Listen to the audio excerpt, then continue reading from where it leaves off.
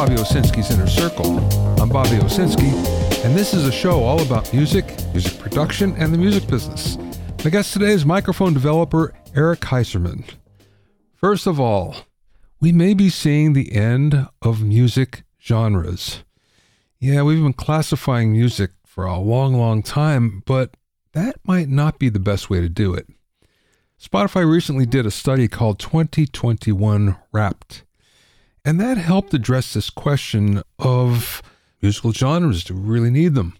And instead they came up with something called audio auras, which was a visualization that basically took two adjectives describing a user's listening habits. So it could be something like wistful and comforting, or happy and cozy, or energetic and bold. Now, it turns out that younger listeners really don't care about genres. They only care about how music makes them feel. We can go way back to 2015, where there was a paper by the Echo Nest that basically found out that cultural data was more important. So in other words, they would call a song dreamy or ethereal or bedroom or energetic, chill, anything like that. When we look at the old school way of doing things, like the way Pandora has, where they use musicologists to figure this out, basically they came down with 5 different genres: pop rock, hip hop and electronica, all one, jazz, world music, and classical. But now we have emotion-driven organization. And this is actually better because, for instance, we can have sad artists become happy, like Lorde, or happy artists become sad. So you classify them as one thing on one album, but the next album it might be completely different. Categorizing by mood isn't perfect, but the fact of the matter is some people can't tell you what genre a song falls under, but everyone can tell you how it makes them feel.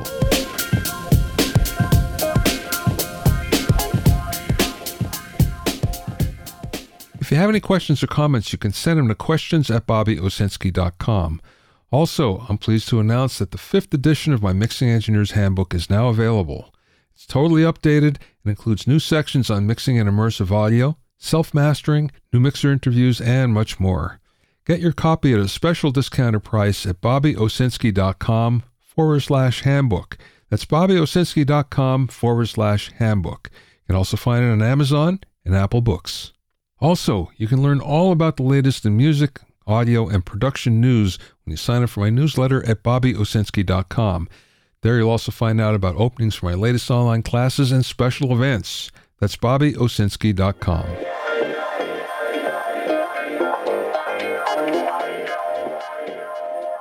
Now, it's possible that lossy codecs like AAC and MP3, AMR, Vorbis, any of those that we're using now across streaming networks, sending to each other, whichever way you look at it, online audio is data compressed.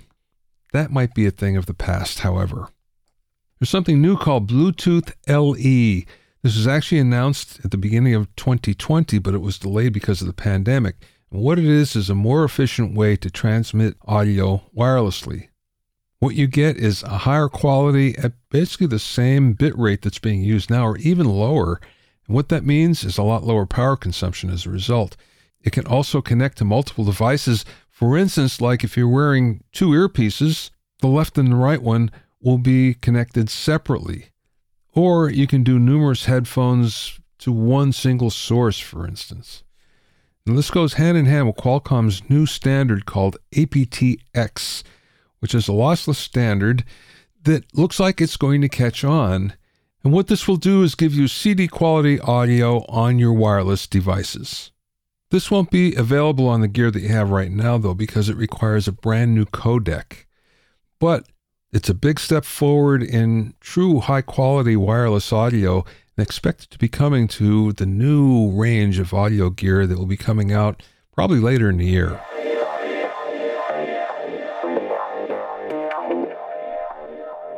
My guest this week is Eric Heiserman, who started making microphone capsules as a hobby back in 2010.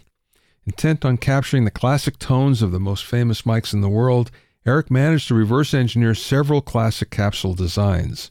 He soon began providing capsules for sale to the do-it-yourself community. In 2015, Eric partnered up with fellow audio engineer and gear builder Matt Mitchell. The two continued to refine and develop Heiserman capsules while also scaling up production capacity and developing new microphone products. During the interview, we talked about how Eric discovered that the capsule is the most important part of the microphone, why he built his own CNC machine, why most classic mics sound different, finding the ultimate tom mic, and much more. I spoke with Eric via Zoom from his facility in North Carolina.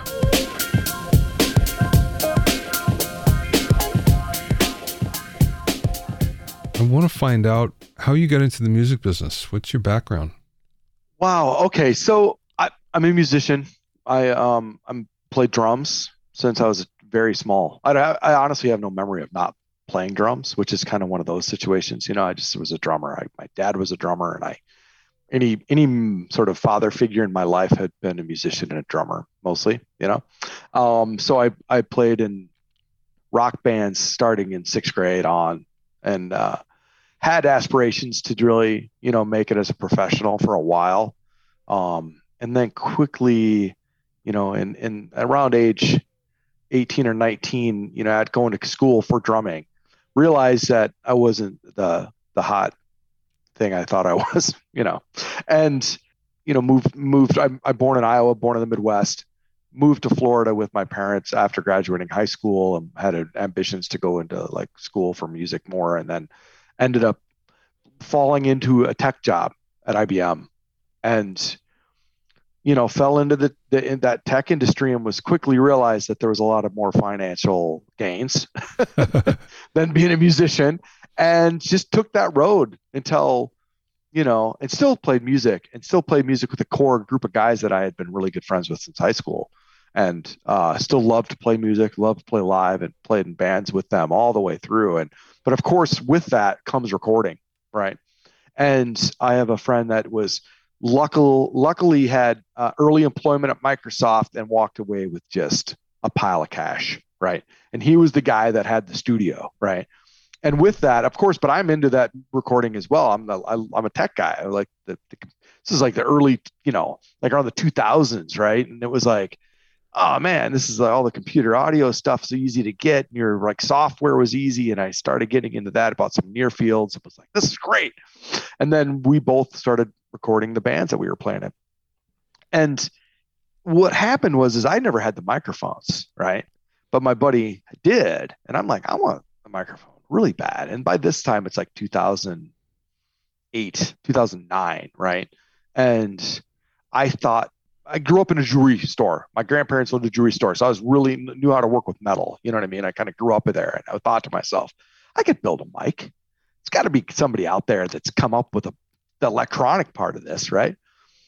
And I wanted a tube mic, of course. So I looked around, and I found a website, Group DIY. You might even be familiar with it. Yeah. And I found this mic that was a G7 microphone, which was this Giraffe guy built. And I said, done. Spent the money, not much, they're cheap to build. You get the board and you stuff it, and then there's a little case and stuff. And I bought a lathe off like Craigslist for like $100, and I made the body, I made the head basket, everything, and bought a capsule from another microphone company that's still around. At the time, there wasn't many options. There was basically Peluso had some spare capsules that you could buy, and then there was some Chinese capsules weren't like the Alibaba thing. Now you can go on and find 100 of them for $20, but then there wasn't a lot of options. So I bought one and built this mic. It was beautiful. I loved it. Then I was like, oh, I got to build a chain. So I built an LA2A, and I built a preamp, and I went down that road. But quickly I learned that the capsule I was not happy with, right? So I, again, through Group DIY, decided, God, I could build a capsule. I could do that. There's guys doing that, right? And started researching it, and literally built a K47. Well, actually it was an M7, the first one I built, on my lathe, along with this is kind of funny to think about, a drill press from like the handheld like Dremel tools. It's like a little thing that click, and I hand printed out the pattern, got the drill bits and hand drilled an M7. I kid you not. Wow. And it was awful. So then this is the weird part. I spent the next 2 years, my daughter had just been born in 2010. And so this is all when this is going down. I spent the next 2 years, kind of got out of the DIY audio thing, building a CNC machine. Wow. So I wouldn't have to do that again. Yeah. That was my only motivation, was to not having to try that again. But because it actually worked, the capsule functioned and made noise and it worked. And I was so thrilled. I actually found another kind soul in the capsule world, which they're not, at the time it was everybody's told right to their chest, who actually sent me some Mylar that was already coded. So that's a big hurdle, right? Yeah. So I had gotten some like seconds. So that's how I was able to make this capsule. But then I was like kind of bit by it, right? But the M7 is really a hard capsule to build. I don't know if you know this, but I'm going to nerd out for a second for you. Yeah. The M7 capsule is fairly thin. It's only 6 millimeters thick, right? Yeah. And that weird hole pattern that everybody thinks is really purposeful and magical, it's not. It's actually, so the hole on one side is 4 point something millimeters deep. The whole thickness of the capsule is 6 millimeters. So it's almost going through the other side, but doesn't. But the other side has to have the same number. So they crisscross. Okay. Yeah. So you can't, and so the whole pattern, if you match them all, if they were, let's say you drilled all the way through an M7 on both sides and you held it up, it would just be concentric circles of the same hole over and over again, just next to each other. Bing, bing, bing, bing, bing, bing, bam. And so the way that works is so they just would crisscross each other. So my crappy hand drilled CNC machine, what would happen is they would sometimes run into each other. So it's a very hard capsule to build for that reason, right? You have to be very accurate. And my first CNC machine was not accurate. So what happened was I kind of pivoted. There was a guy building 87 boards on Group DIY. So I was like, you know what? I'll build an 87 capsule. So and that's a one-sided capsule and two sides stuck together. And then all the holes there's no crisscrossy problem, right? So I built one of those and then built the 87 and it sounded perfect. It was beautiful sounding capsule. And I might as well sell them because I had kind of went in the hole for 2 years and my wife wasn't very happy about that, of like the CNC machine, because of course it started out like Home Depot build, then it got more and more, and not by the end of it, the thing weighed like 400 pounds, it was crazy. Yeah. So, I'm like, I know what I'll do. I'm going to build capsules and sell them on Group DIY to other guys. Why not? And that really kind of took off. It was like started out real slow. And then I was still doing all the machining myself. So then I was like, okay, this is getting too much, and by then I was living in Chicago and I was lucky enough to find a place in Chicago locally that I would coat the Mylar for me. So that was a huge part of making the capsules. Finding that was like magic, right? So now I still use them and I get about 250 done at a time. So it's quite a few little spots. And I had the masks made and I had to supply the gold and all that stuff. And they just kind of hold on to that for me. And that's really what started the business, because I could get that. And once you have that, it's just, learning how to tune, which of course was not easy. Nobody wants to share that information. But there's a lot of things that people assume is true. It's not, you know what I mean? You can make a tune. My first capsules were way out of, they were like stretched to who knows what, maybe like, they're 5,000 hertz or some crazy number, because I didn't know what I was doing, but they all sounded good. You know what I mean? There's a lot of flexibility to how much you can make to make a capsule sound bad. It takes some work, actually, surprisingly, right? So, that's how I got started. And then it was just, I got some OEM deals through some other mic companies. And then it was like, started like, okay, this is getting to the point of where I'm just not a PayPal, not just, because most of the money just went right into my studio. It's just like funneling all the funds. I was like, woohoo, and finally it was like, okay, I had to make this a real company. And then that was in around 2017. And then it was just going to start building mics. I can't, do capsules. It's great, but I was sort of doing that. So I started with the 47, had another local guy that when I was doing the OEM stuff, I hired to learn how to do the capsules, because I was getting orders for hundreds of them. And it was just something I had to scale up. And I still have a full-time day job. I work in finance, but it was, one of those things where it was just like, okay. And then kind of brought him on as a partial partner. And then when I started building the mics, one of the guys that you met at NAMM, his name's Dave. When I first built that 87 capsule and I posted on Group DIY, he was on that thread and was like, "Oh, I just built one of these 87s as well. I have a microphone parts capsule, but I see you're in Chicago. Where are you?" And I'm like, I'm in Chicago. I'm on Chicago and blah, blah, blah, on the streets. And he's like, I'm like a mile away from you. Wow. So he came over to my home and we shot him out, or it might have been even his house. I don't remember exactly, but we shot them out, had the Chinese capsule 87 against my very first capsule, which I still have, by the way. And then it was just like, "Oh man, this is awesome." He's like, "Soup." And so then we started becoming very close friends. And just over time, he started learning more about electronics, and I'm still doing the capsule thing. He ends up moving to Nashville. I end up moving to North Carolina. He's in Nashville, just starts having really good success repairing vintage mics just because of the history. And, he's good at electronics and soldering, and really was and got a job learning how to actually lay out PCBs for another company that wasn't really related. So it just kind of all came together. So what happened was, before he came to North Carolina, which is like only this year, he was like, I was just sending like a contractor, I'd say, "Hey, look, Dave, I need these boards made and I need these mics built." But one thing about Dave is that not only is he amazing tech and amazing at building, like doing all the circuit layout stuff, he's an engineer too. He's an audio guy. His ears are insane. Really, really, really good ears. And I've learned over time, I'm a drummer, so my ears, can't be that great. Yeah. So I've used him as a way. And of course, now you learn how good mics sound. There's like that 1% zone, that there's a spot when they sound right. Yeah. It. And he knows that. And he's had real vintage mics. A lot of guys, when they say, "Oh, I want a 251, I'm going to go buy a Warm or whatever."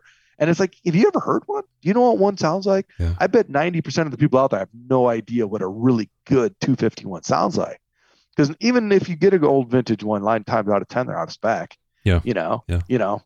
So sometimes in better ways, they're out of spec. But there's one of the real famous mics that we kind of modeled our recent 251 that's getting hopefully out this fall, is this famous mic in Nashville. It's like Dolly Parton's 251. I don't know if you've heard of it, but there's a guy, Jeff, Steiger, who's actually came from the Group DIY world as well, who now does the Cappy. Are you familiar with Cappy preamps and stuff? Yeah. He's a good buddy of ours because we kind of came from Chicago in the Group DIY community, right? Yeah. And he has Dolly. And so we and that thing is honestly a little out of spec, but it sounds wonderful. So you can't, but again, back to the point, it's like, how many people have heard a real 47? How many people have heard a real, whatever. FET mics are a little bit easier to come by, but you know what I'm saying? Yeah, so it's that's where we want to live, by the way, is that 1% zone. As we fight for it. The people I talk to that have tried your mics up against the real thing, and people with golden ears, as I see them anyway, they've all raved about what you've done. They all have said, "This is really it. It's better than mine." That's humbling. Yeah. Let me ask you a question. There's a lot of really smart people out there that are kind of doing what you're doing. They're making some good mics. Yeah, for sure. What makes yours different or better? Yeah, it's a good question. I think one of the biggest things is that having the capsule manufacturing literally is all done within like 45 minutes of my home in terms of like machining, right? It's lucky to find some amazing guys that are just true artists when it comes to machining, right? Particularly one guy who it's just can hold an accurate cut of microns. And it's just like, wow, hard to think about, and it's just like, and it's not just that, it's consistency. He's amazing. And so that piece of it, I think, is a lot of it. I've got, the control from literally start to finish. It's not just testing a capsule. It's making sure they're all machined correctly and then all the Mylar is everything's done by us. Even all the machining for the bodies is all done in-house. So that has a lot to do with it, of course. But what I think really is like kind of what I mentioned before is the ears, sort of having the ears on the actual real good mics, having guys like yourself sort of give the feedback that you want to hear. Yeah. You know what I mean? And that's what sets us apart. I think a lot of, and it might be our own demise because of it, but I mean, it's like, it's hard to make money selling mics, but I'm proud to say that most of the guys using our mics are guys making records, winning Grammys, which, it's just, I never once thought I would ever see my mic used on something that won album of the year. You know what I mean? And we were lucky to have, even though a small part of that album for Casey Musgraves, the Golden Hour album, we were lucky to have that happen. And that really kind of helped set us off in the right direction. Yeah. Right. Yeah. Having guys like Craig Alvin, I don't know if you're familiar with Craig, but he has been, again, another person that's been kind of helped with the ears part, Mm-hmm. somebody who's been worked with Joe Ciccarelli. He's kind of came up with Joe, and Joe's, all these guys that I'm just like, kind of flabbergasted that there's that humbling thing. I was like, oh, these are amazing, So yeah, I think that's what sets us apart. A lot of other guys, make really good mics though. There's a handful of them out there. You know what I mean? Yeah. There's a manufacturer used to be here, and he told me that before he made his, I think it was his 251 clone, he rented every one that he could find from every rental company in Los Angeles, and he borrowed whatever he could, and then he went through like a dozen of them to find the right one to model. So I understand what you're saying. In fact, that they're all different. I mean, sometimes you can go in and try one, and it's like, wow, this is magic, and other times it's like, I don't know, something's not right. Yeah. And you're saying that's mostly a spec thing then, or did they start out life like that? I think a lot of them are out of spec. I think a lot, like the capsules will get out of more, this is something, not a popular thing to put out there on a podcast, but one of the largest components of a good sounding capsule is the capacity of it. And then what I mean is like, Mm-hmm. What a capacitor is, right? Yeah, capacitance, Yeah, the capacitance of a capsule really can make a capsule sound bad or good, right? And those numbers, when they measure a capacity on a capsule when you're building one, especially on like a CK12 or even a 47 or an M7, that can really change the way the capsule sounds. And that's why a lot of Chinese capsules sound bad, is because, they're just slapping them together. They're pre-tuned and glued, and then they're just bang, bang, bang, bang, bang, bang, bang. And maybe this one will sound good, maybe it won't. But they don't measure that capacity, right? So they're often out of spec. And that's what you see in an older capsule sometimes, is that you'll see, out of spec capacitance, and that'll really change it badly. Or sometimes it works. Like Dolly, it's way out of spec, but it sounds beautiful. And sometimes the broken gear, it just sounds good. Tell me about the Type 19. Oh yeah, it's a crazy mic, right? Very proud. Again, I'm really happy with that one. So we did the FET 47 first, right? And that just kills, of course, on drums, right? Everybody knows the FET 47 lives on a drum kit, right? It's kick drum is what obviously the most famous for it, but I don't know if you've ever tried it, but a FET 47 on a tom sounds killer. Yeah. It really does. And then floor toms or whatever, but who wants to put, especially if you have a vintage Neumann, it's worth a lot of, nobody wants the guy to smack it. I wouldn't, as a drummer, would rather just put that crappy 421 up. I'm happy. I'll smack that all day. I don't care, but if somebody so that was the kind of the idea. And honestly, there was another engineer that said, oh, you guys should do a mini FET 47 that you could put on a tom. That'd be a really good idea. And we were like, it's a really good idea. So initially I came up with the design of the body to really think about taking a stick hit. That's sort of, and it's funny, the very first one that I had prototype body made, it was way different. It had just a little tiny hole with some slots in it just for the capsule. It was super encased and had like a rubber thing that the capsule went into, and it had no real air around it. And it sounded like crap. This did not work. It was like, you could have ran it over with a semi. I'm not kidding. It was that durable. But of course the capsule needs to breathe more. So what I had done, because I still have my CNC machine, I just started slowly hacking away at that first prototype body to kind of get enough, air and stuff around it to make it sound right. The circuit we came up with, I just was like, I don't want the circuit to get in the way. I want it to be super flat, just nothing. So it's just a real simple, FET circuit. It's nothing special. and it's just it's all surface mount. It's a real simple circuit, but no transformer, nothing, right? Mm-hmm. So it's mostly the capsule. And when we finally came up, we altered the design and kind of kept altering it. Came up with the rubber mount that is, it's funny. I'll show you. I got a bag of them on my desk because this is like an early prototype version that was a little bit soft from the rubber side of thing, but it's like inside the microphone, the capsule is sort of held by a rubber. It's sort of like, have you ever seen the inside of like a later 414? They have like this, but this is it just, I don't know if you can see it. Oh, yeah. It's Yeah. real simple. The capsule goes around it. This is captured on the side, and it's real, it's like a rubber band. Yeah. It's super, but that's to hold that capsule in that mount and not, when it gets smacked with the stick, it's not going to hurt the capsule. So that was sort of part of the design. And when we took 6 of them. Are you familiar with Addiction Studios in Nashville? No, I'm not. It's, I always forget his name. It's Jonathan Cain, I think. It's the keyboard player from Journey. Yeah. Yeah. His studio in Nashville. It's one of my favorite rooms in Nashville. It's a great room. Obviously, Jonathan's not there a lot, but the guy who runs it, David Kalmusky, is a really good buddy of ours. And he was kind enough we built like 6 of them because we weren't real sure about some settings like the biasing of the capsule and stuff and the mic and stuff. So we brought 6 pairs. Yeah, 6. I think it was 6 pairs or 6 mics, maybe 3 pairs of mics. And we just started trying them out on everything. And they were all kind of dialed in a little bit differently. And we found the one we liked the most. And then we just put it on everything.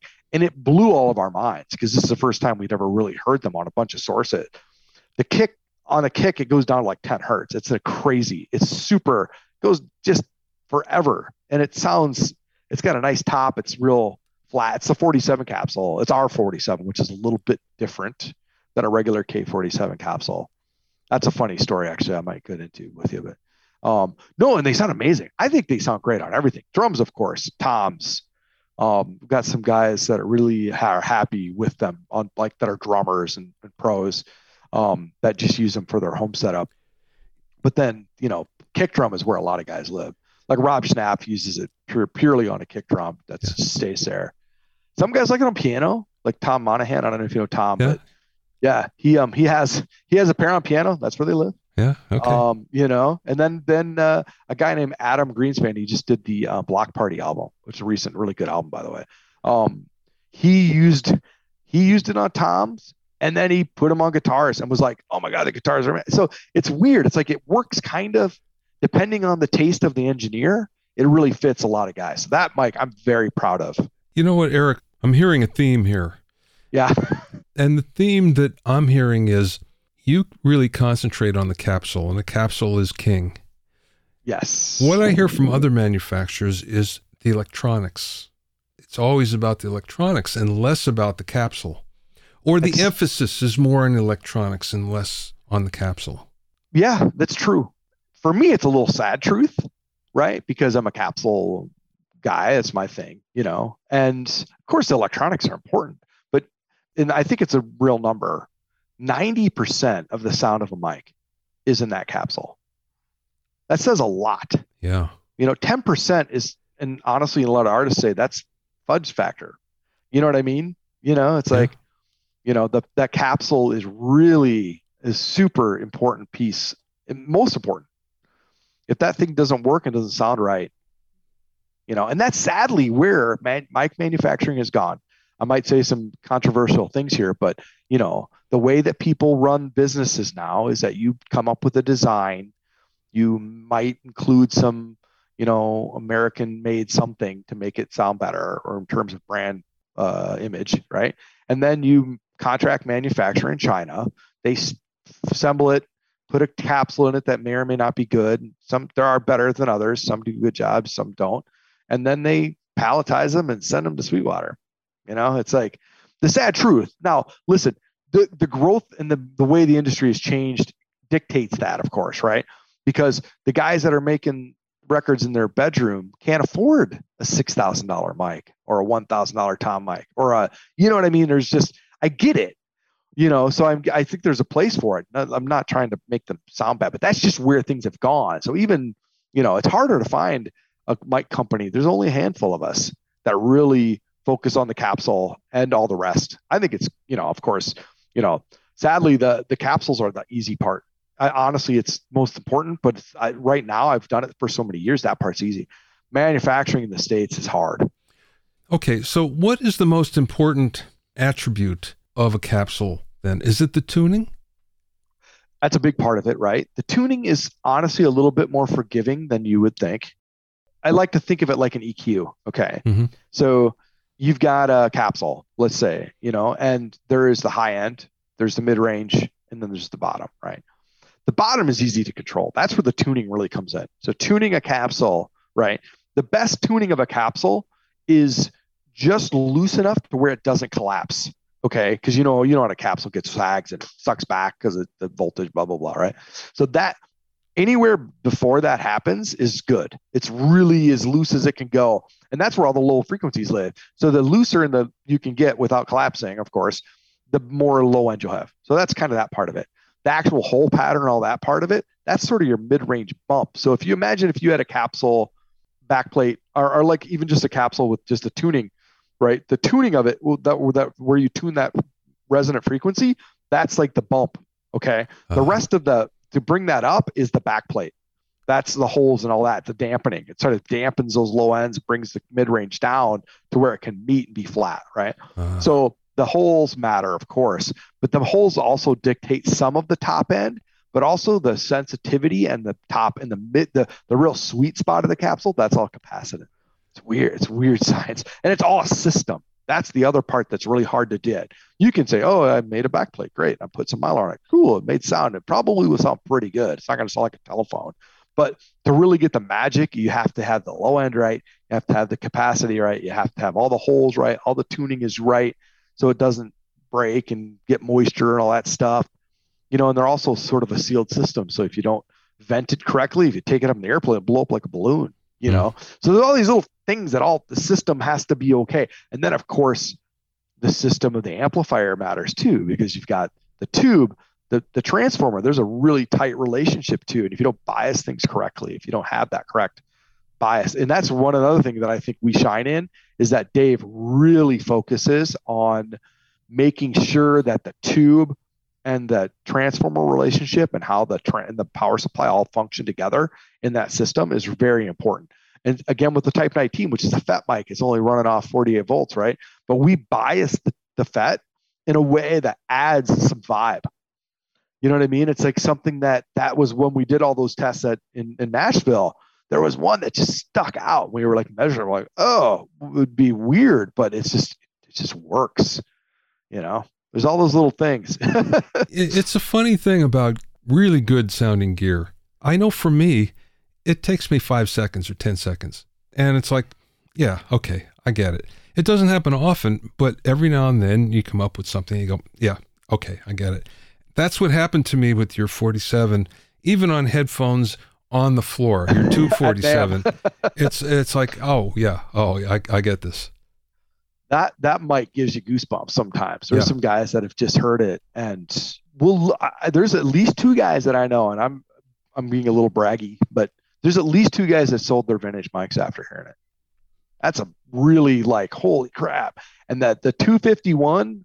So there's I kind of make regular trips to out west just because LA is I just like to be in. I've got some sales background, so I'm like, I got to keep in front of these guys. You know what I mean? I want to make sure. So I did another podcast that hasn't been published. Maybe I won't ever, but who knows? But part of it was this woman, his wife, who did the podcast. His wife has sang into it. She's a beautiful singer, and you know how most singers, they kind of get a little bit. They don't like their voice or whatever. They just kind of go through the motions. But I was sitting there and we weren't filming, and she started singing into that 251 that was at the show. And she had a moment. It was sort of like, I kind of watched it. I saw the goosebumps happen, and she looked at me. She's like, I don't like my voice through headphones, but this sounds amazing. And she continued to sing through it. And now she's just, she can't stop talking about getting one, and it was that emotional connection, that the goosebumps, you know what I'm talking about. Yeah. That happens. And when that connects, I mean, for me, that's like, oh, yeah, I won, it's like that. that happened with her, and it was wild to watch, to be honest. It was something that I won't forget. Okay, last question, Eric. This is something that I'm sure you can speak to since you've been in business for a while now. What's the best piece of business advice that maybe somebody imparted to you or you learned along the way? It's interesting. Some of the best advice was to just do it yourself. Don't try to go out and get a bunch of money and just, I bootstrapped the business myself, and it's just it's all ours still. And I think that was somebody told me, was don't go out and try to get a bunch of money to investors, just build it yourself, keep it yourself, do it right, go slow, and pace yourself. Because you can go, that's the crazy thing about this business. You think that it's I have held off. If I think I go through Vintage Kings, I sell through them and one other, retailer. I've held off from some of the big ones, not because I want to go there. I'd love to sell through all of them, but I don't want to bury myself because it can happen really quick, So I've been kind of that was some really good advice. And then one other piece of advice I got from somebody that's been in the business for a long time that I didn't listen to, and he says, just don't do it. So he's like, what are you, crazy? What are you thinking? Yeah, right. He's like, this person has been in some music sort of retail business, not microphones, but something similar. And he was just like, just don't do it. I didn't listen. You can find out more about Eric and Heiserman microphones at heisermanaudio.com. That's Heiserman Audio, HEISERMAN audio, all one word, .com. Remember that you can learn all about the latest in music, audio, and production news when you sign up for my newsletter at BobbyOwsinski.com. There you'll also find out about openings for my latest online classes and special events. That's BobbyOwsinski.com. Thanks for listening and being in my inner circle. Remember, if you have any questions, you can send them to questions@BobbyOwsinski.com. To listen to other episodes of Bobby Owsinski's Inner Circle, go to BobbyOwsinski.com and select the podcast tab, or go to BobbyOwinnerCircle.com, where you can find it on Apple Podcasts, Amazon Music, Stitcher, Mixcloud, Google Podcasts, Spotify, Deezer, TuneIn Radio, Radio Public, and Podbean. At BobbyOwsinski.com and BobbyOwinnerCircle.com, you'll also find a sign-in form for my newsletter and for alerts for new podcasts. This is Bobby Owsinski. I will see you next time.